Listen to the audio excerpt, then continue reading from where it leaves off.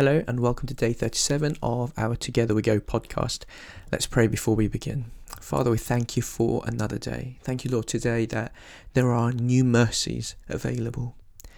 That there is daily bread that you make available to us, Lord, just as you did to the Israelites when they were going through the wilderness, that there was fresh manna available that was made available. And so, Lord, today I pray that we would not live off of yesterday's revelations. We would not live off of yesterday's encounter with you, but today help us to see you, to know you, to meet with you afresh. I thank you for this time that each person has dedicated to hearing your voice.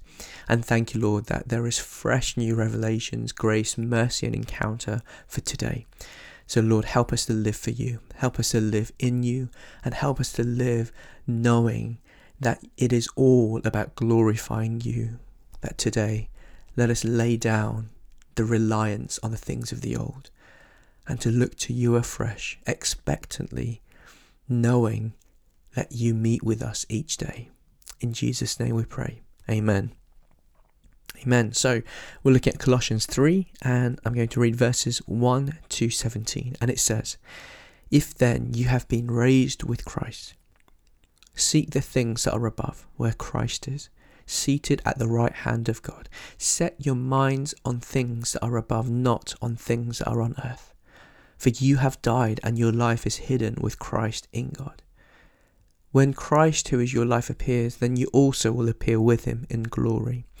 Put to death, therefore, what is earthly in you: sexual immorality, impurity, passion, evil desire, and covetousness, which is idolatry. On account of these, the wrath of God is coming. In these you too once walked when you were living in them, but now you must put them all away: anger, wrath, malice, slander, and obscene talk from your mouth. Do not lie to one another, seeing that you have put off the old self with its practices and have put on the new self, which is being renewed in knowledge after the image of its creator. Here there is not Greek and Jew, circumcised and uncircumcised, barbarian, Scythian, slave, free, but Christ is all and in all. Put on then, as God's chosen ones, holy and beloved, compassionate hearts, kindness, humility, meekness, and patience, bearing with one another, and if one has a complaint against another, forgiving each other as the Lord has forgiven you, so you also must forgive. And above all these, put on love, which binds everything together in perfect harmony. And let the peace of Christ rule in your hearts, to which indeed you are called in one body, and be thankful. Let the word of Christ dwell in you richly, teaching and admonishing one another in all wisdom, singing psalms and hymns and spiritual songs with thankfulness in your hearts to God. And whatever you do in word or deed, do everything in the name of the Lord Jesus, giving thanks to God the Father through him." So here Paul today, this is such an important chunk of scripture, isn't it? It's something that Paul talks about through Corinthians, through Romans, through basically all of his teachings and writings about what it means to be in Christ, what difference it makes now that we are Christians in the reality of it. Practically, how does it look in real life? And that isn't about behavior modification. It isn't saying this is now how you should choose to live as opposed to this. And there is a choice involved. But what Paul is reminding us here is the first verse. It says, if you've been raised with Christ. So if you haven't been born again, then these things are near impossible. These things may happen in and of themselves once in a while, but they won't be able to be expressed through our lives unless it's meant to be supernatural. It's meant to not be easy by ourselves, but only through Jesus Christ. And so as we read this, some of us will go, that's impossible. How can we live without doing those things? Or how can we live in such a way? And that's because of Christ. And so our Christian walk is supposed to increase our reliance and dependence on God, not decrease it once we've become a Christian. So everything is for God and in God and through God. Everything is created for God, for Jesus, in Jesus and through Jesus. And so it's supposed to operate in him and through him and for him as well. So if we indeed have been raised with Jesus Christ, friends, have we died with Christ? Because before we die, we can't be raised. And sometimes there is a state of a bit like a zombie, that I think that sometimes there's a state of not dying with Christ and maintaining and grabbing hold of what he wants us to lay down and what should have been buried with him, that there is no raising with Christ in some areas of our lives because we haven't fully died yet. So that's the first question today. Have you died with him? Have you laid down all of your rights, all of your wants and desires? Have you laid down everything? Because in the old self, everything was mixed in. What we thought we wanted and ours were both selfish and godly ambitions. But it's when we lay them all down that as we're raised with Christ, we're able to receive from him the ambitions that are just from him for his glory, not for our own. So Paul is saying, if you've been raised with Christ, if you've died with Christ and have been raised with Christ, then seek things that are above, where Jesus Christ is, seated at the right hand of God. So set your mind not on the things that are here, not on the things that everyone is focusing on. If our conversation and our lives and what we are watching on the news and our day-to-day planning, our spending of time, if they are exactly the same as those on this earth, then our mind is no longer on Jesus who is above. See, we live with a different timeline in mind. We live with a different objective. We live with a different person in charge of our lives.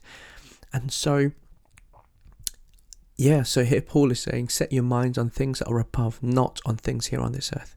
Why? Because we have died and our life is now hidden with Christ in God. When Christ, who is your life, appears, then you also will appear with him in glory. And so Paul is recognizing that there is a difference between us now in Christ here on this earth and who we will be when Jesus returns. However, that's not an excuse to say, I'm just here on this earth, I'm not perfect, because Christ enables us to live this life. So what is setting our minds on earthly things? What does it look like for us to be raised with Christ and yet living not living with him in heaven? Not what does it look like for us to have our feet on the ground and our mind also on this earth, when God's desire is that we would be here in this world but not of it, that we would go through the experiences of this life but not become part of the experiences of this world. So it says, put to death therefore what is earthly in you. These are the earthly things: sexual immorality, impurity, passion, evil desire, covetousness, that's wanting things that you don't have, looking to others and saying, well, I want this and I want that. Comparison. Maybe someone's got an easier life than you. Maybe someone's got a bigger house, bigger car. Someone's got a better job, which is idolatry. But also, Paul goes on to add to that list, and these are the things that we once walked in when we were living in them, but now we must put them all away. What? Anger. Now, this isn't righteous anger. This is just anger that is caused not because of the justice and the righteousness of God, but anger just out of, well, I'm upset, therefore. Wrath, the wrath of ours, where we don't forgive people, but we want people to feel the full impact of just how angry I am. So I'm going to attack you with my words. I'm going to talk about you badly behind your back. And I'm going to constantly remind you of what you have done. Malice.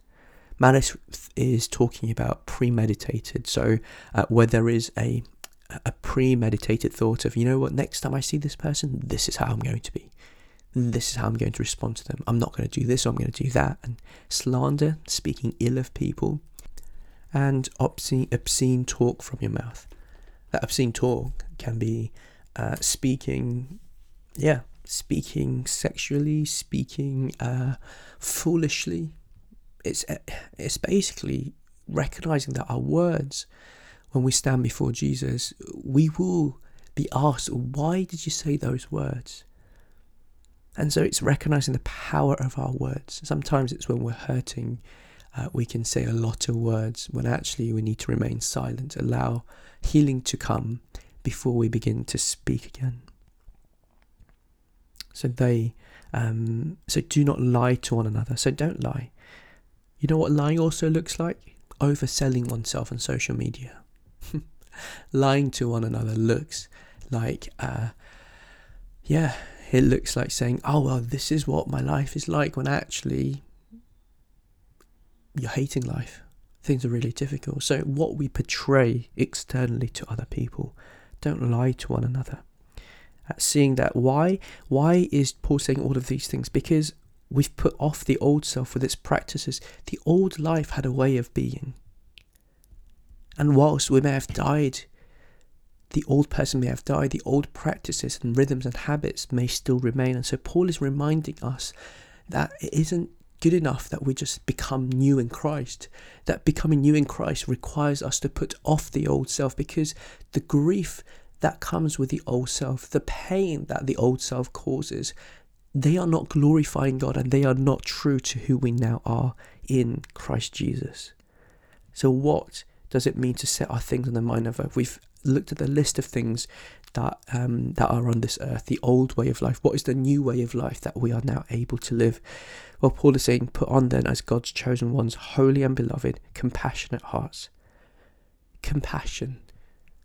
To have love for those, to care. Compassion basically means care. Don't switch off to pain.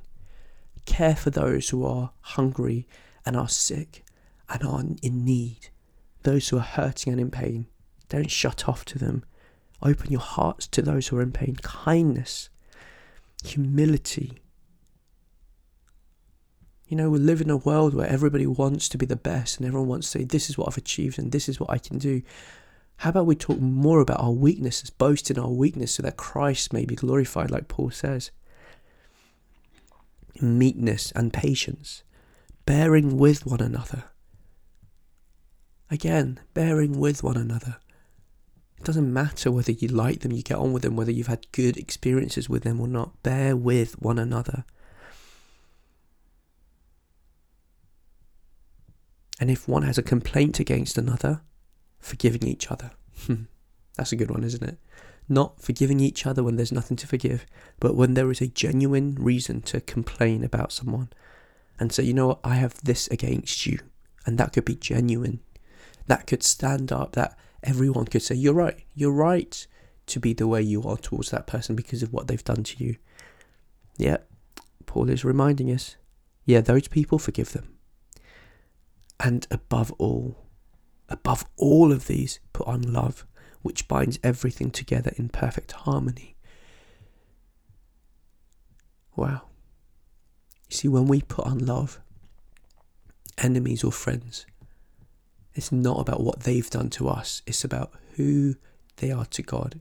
It's about what we are expressing to them, not what they have done to us. And so Paul here is reminding us to put on love in everything. Not just with your kids and with people that you like, but or with the things you enjoy, but put on love towards all people. Friends, please hear this. All people. Too many of us are going around saying, I don't like this person, or they've done this to me, so I'm going to... No.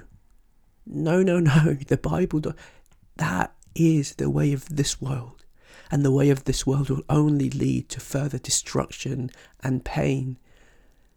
Why would we live in the way of Satan when we can live in the ways of Jesus? Where we no longer have to contribute to the destruction and pain. When we can put on love, which binds us all and brings perfect harmony. And it goes on, it says, let the peace of Christ rule in your hearts, to which indeed you are called in one body. And be thankful. Let's today be thankful. Let the word of Christ dwell in you richly, teaching and admonishing one another in all wisdom, singing psalms and hymns and spiritual songs with thankfulness in your hearts to God. And whatever you do in word or deed, do everything in the name of the Lord Jesus, giving thanks to God the Father through him. Friends, there's a life that Christ calls us to live that requires Jesus Christ, that we cannot do by ourselves. See, this is the beauty of the Christian life. Jesus calls us to a new way of life, enables it, but we can't do it without him, because he hasn't now brought us back into the kingdom to let us go and to be alone and to figure things out. But he's saying, you know what, I'm going to renew you, I'm going to give you a new life, and that life is going to be reliant, totally dependent on me. And without me, you won't be able to live that life. It's like oxygen. It's almost like we've been taken off a ventilator, but the new oxygen that we need is Jesus.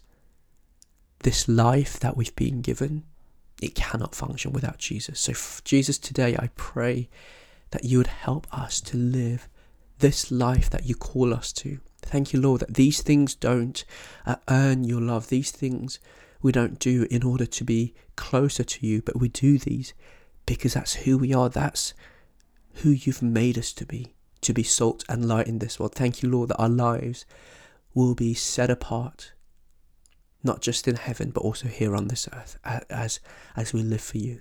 In your name we pray. Amen. Amen. Have a wonderful day and speak to you tomorrow. God bless.